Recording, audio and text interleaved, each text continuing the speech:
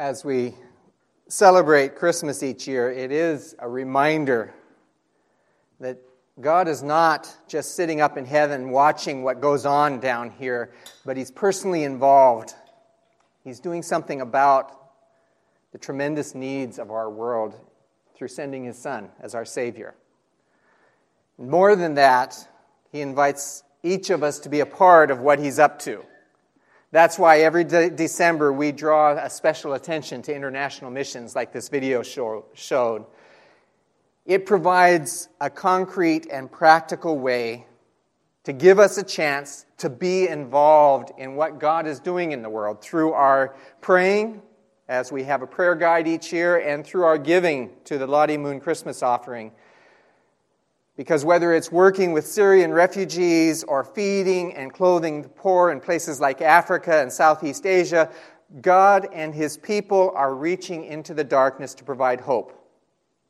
That's why we show this video, to help us catch a glimpse of what's happening and how we can play a part through our support and our gifts.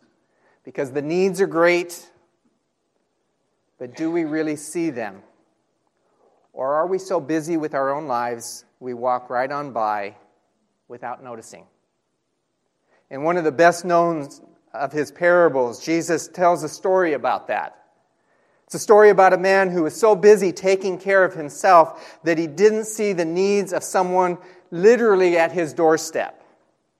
And when he finally did notice, it was too late to help both this man and himself. The parable to which I'm referring is the story of the rich man and Lazarus, found in Luke chapter 16, if you want to turn there.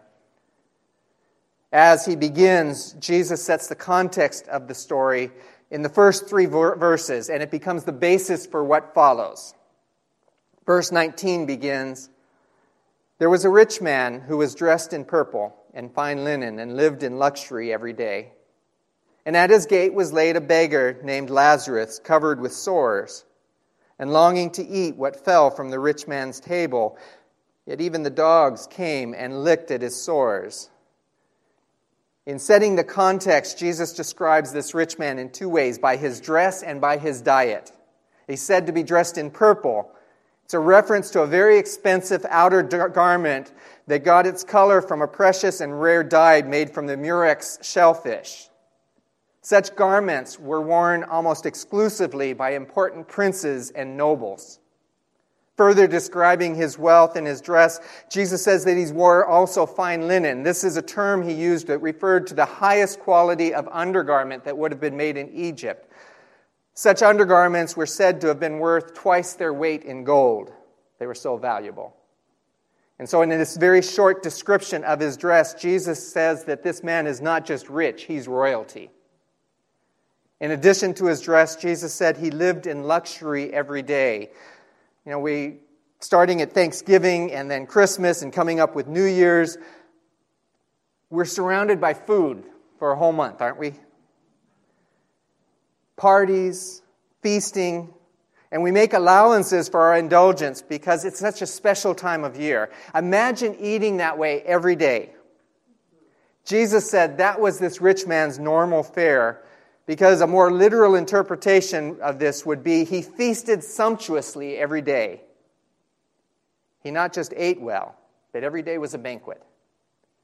And in introducing the rich man in such a way, Jesus is not just saying he had a lot of money, but here's somebody important, at least by the world's standards. And in vivid contrast to this then, laying right outside his gate, literally on his doorstep, is a man named Lazarus, who has nothing. Jesus is just as descriptive of his circumstances as he was of the rich man. He calls him a beggar. Literally, he was destitute. He uses a very strong term referring to the poorest of the poor, someone who had absolutely nothing to their name. It says he was laid at the man's gate, which implies that he was crippled, therefore completely dependent on others, not just for his food, but even to get around. There was no lottery to win, no rich uncle waiting off in the wings. Lazarus had no hope that things would ever change for him. In contrast to the royal garments of the rich man, Lazarus was covered and clothed with open sores. And while the rich man feasted, he was starving, longing to eat what fell from the man's table. Now, in those days, people didn't use utensils like forks and knives or even chopsticks, but they used their hands. And they didn't have napkins and running water to wash with. And so, especially the rich would tear off chunks of bread to wipe their hands on, and then they'd just drop it onto the floor for the servants to clean up later or for the dogs to come and eat. Too weak from hunger to keep the dogs from tormenting him and licking his sores, Lazarus longed even to be able to eat these scraps that the rich people used to wipe their hands with. It's a stark contrast between lifestyles of these two. And it's telling that the one whom the world would have regarded as important isn't significant enough to even be given a name. On the other hand, it's Lazarus who is named. The one most would have passed right on by without a second glance. And because he does have a name, it's Jesus' way of saying, here is somebody. He's not part of the nameless, faceless mass. All those people in the world that will be able to hear about Christ because our gifts to the Lottie Moon Christmas offering, they have names. They are somebody to God. He cares, and that's why we give and why people go. Consistently throughout Scripture, God cares about the poor. Those the world considers insignificant hold a special place in His heart. This is, in fact, the only parable Jesus gives where one of the characters has a name. And his name Lazarus means God is my help. Man would not help him, but God would. What a contrast. One living in opulence and abundance who remains nameless, while at his steps is one in dire poverty he cared little for, who relies upon God for his help. The passage doesn't say the rich man drove Lazarus away. He wasn't wicked or immoral. It simply shows him happily going about his business, unaware of the needs at his doorstep. Busy enjoying his life, but oblivious to others. He did nothing because he didn't want to be bothered. And that's Jesus' warning for us as well. We usually think of sin as being about the bad things we do. Here, it's the things the man didn't do, judged by what he left undone, sins of omission, where we are not told just to do no harm, we're also told to do good and to show compassion. It's a very similar message that Jesus gave in another one of his best-known parables about the sheep and the goats in Matthew 25, where his judgment again of the goats is based not on breaking the commandments or hurting people or things like that we often associate with sin, but rather they didn't help the poor and the needy. Jesus says, I was hungry and you didn't give me anything to eat.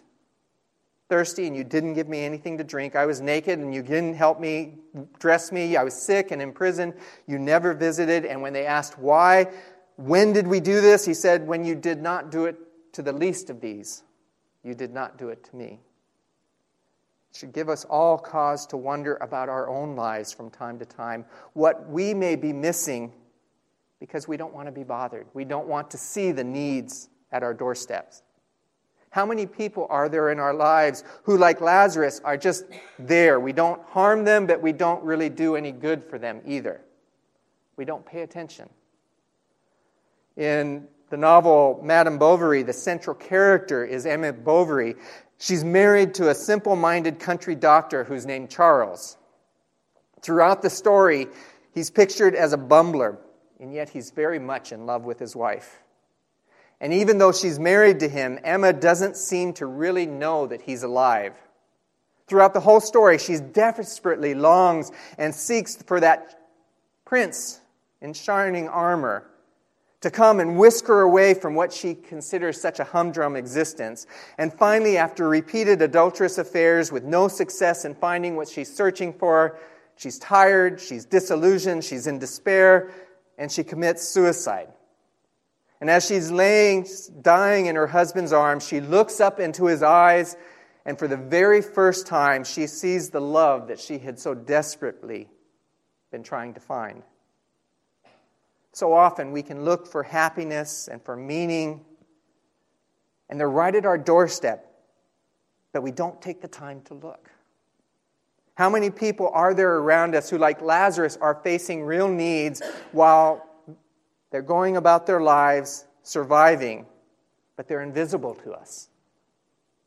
It can be so simple sometimes, simply to take time to bring joy by helping others, or a word of encouragement, a phone call, a letter, a few dollars to help missionaries go so that people can hear and find hope in life.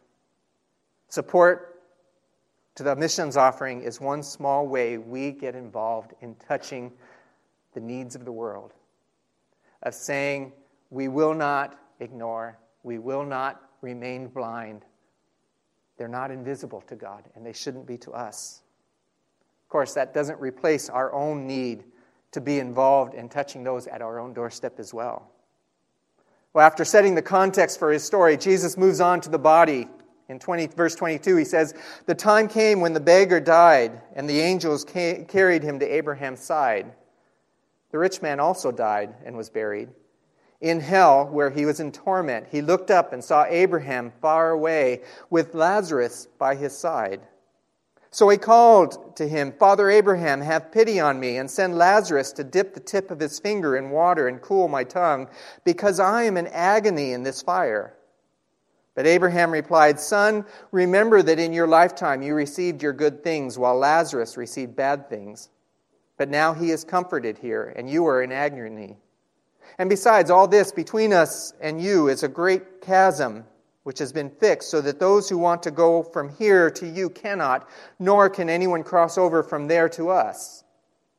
The man answered, 'Then I beg you, Father, send Lazarus to my father's house, for I have 5 brothers. Let him warn them, so that they will not also come to this place of torment.' In death, circumstances are reversed. Facing the consequences of his lack of compassion towards the poor, the rich man, it says, find himself in hell, while Lazarus is in paradise with Abraham. And yet still the rich man didn't get it. Remember the mother of James and John came to Jesus one time and he asked, 'Can one of my sons be seated at your right and the other on your left?' She's asking him to give them the seats of honor. That's what Jesus is referring to here when he says Lazarus was carried to Abraham's side, or Abraham's bosom. In this life, he was unimportant. The rich man was the one who had the position of honor, but now it's reversed. As Lazarus is at the side of Abraham, using the phrase, which means literally he's in the place of intimacy and closeness, of importance and honor with Abraham. And the rich man refuses to see it still. So he says to Abraham, "Tell him to come and give me some water. Take care of my needs," is what he's saying. When that doesn't work, he asks Abraham, "Well, tell Lazarus to go to my brothers." He's still giving orders, thinking Lazarus is there to serve his needs, that Lazarus is unimportant, insignificant, nothing more than a servant, even though he was sitting in the seat of honor. It's like that popular story, children's story that most of us are familiar with, of the giving tree. A pointed way of showing how blind we can be to those around us, treating them with indifference as though they're there just to care for our needs. Remember the story? It's about a tree who loved a boy. They played hide and seek when the boy was young. He swung from her branches, climbed all over her, ate her apples, and on hot afternoons would sleep in her shade. They were happy, carefree days, and the tree loved those childhood years. But the boy grew and spent less and less time with the tree, and on one occasion the young man returned. "Come, let's play," invited the tree, but the boy was only interested in money. "Well, take my apples and sell them," said the tree. And the boy did, and the tree was happy. He didn't return for a long time, but the tree smiled when he passed by one day. "Come, let's play, my friend, come play." But the boy, now full grown, wanted to build a house for himself. "Cut off my branches and build your house," the tree offered. And the boy did, and once again the tree was happy. Years dragged by, and the tree missed the boy. Suddenly she saw him in the distance. "Come on, let's play." But the man was older and tired of his world. He wanted to get away from it all. So the tree said, "Cut me down, take my large trunk and make for yourself a boat. Then you can sail away," said the tree. And that's exactly what the boy did, and the tree was happy. Many seasons passed, summers and winters, windy day and lonely nights, and the tree waited. Finally, the old man returned, too old, too tired to play, to pursue riches, to build houses, or to sail the seas.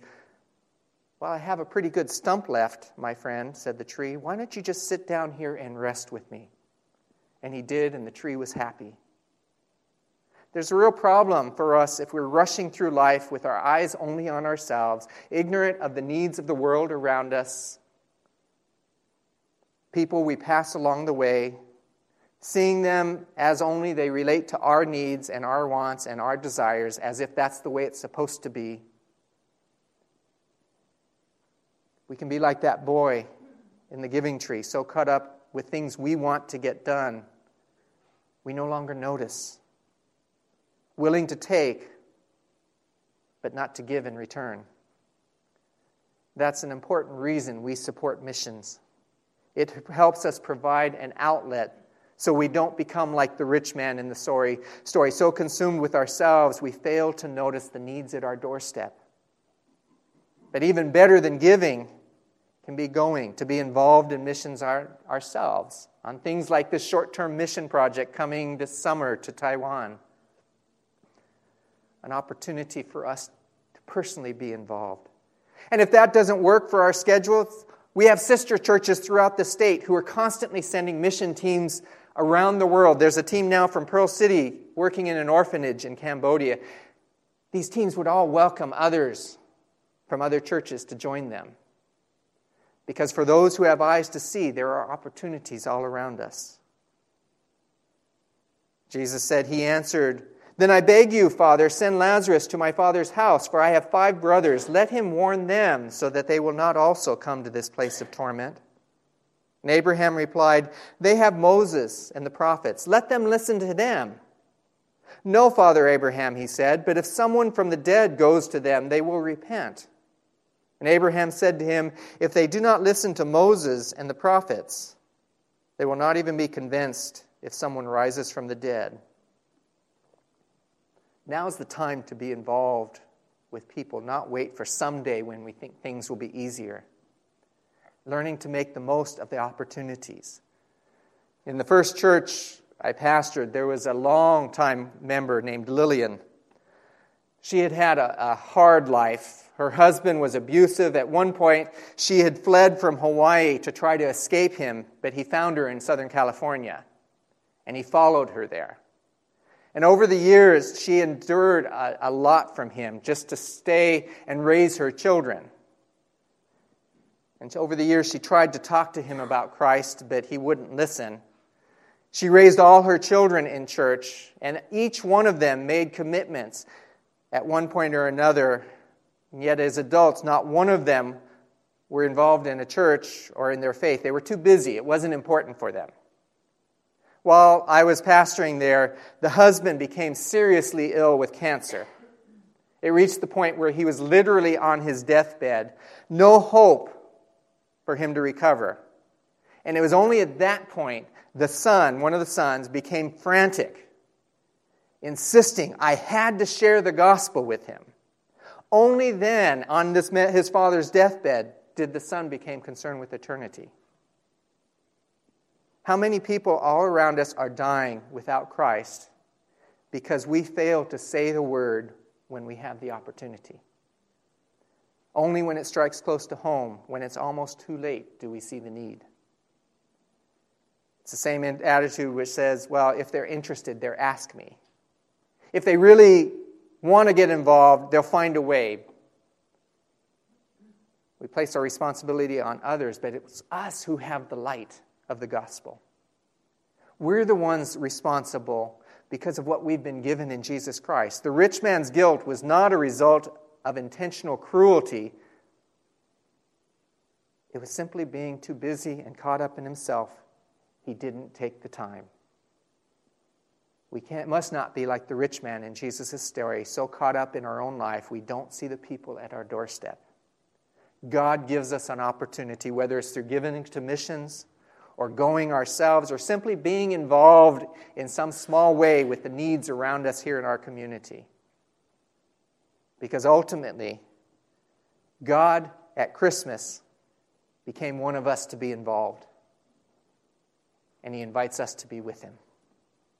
Will we be involved as the new year begins in the things God wants to do in our world? To not be blind to the needs around us, but to be aware and active and involved. We celebrate baptism to end the year. Wonderful way to end the year. We're also going to have baptism to begin the new year next week. That's what it's about, life and hope and a future. Will we be a part? So worship team comes, will you join me in prayer? Our Father, as we close this time of worship together, we thank you that we have hope because of the one who came, who lived, who gave himself for us at the cross and the victory over death itself at the empty tomb. We thank you for that life that now you call us to share, that hope and that future. Help us to be aware of the needs of the people around us, God, in the world that can be a very dark place, and yet all the darkness in the world cannot extinguish your light. Help us to shine that light, we pray in Jesus' name. Amen.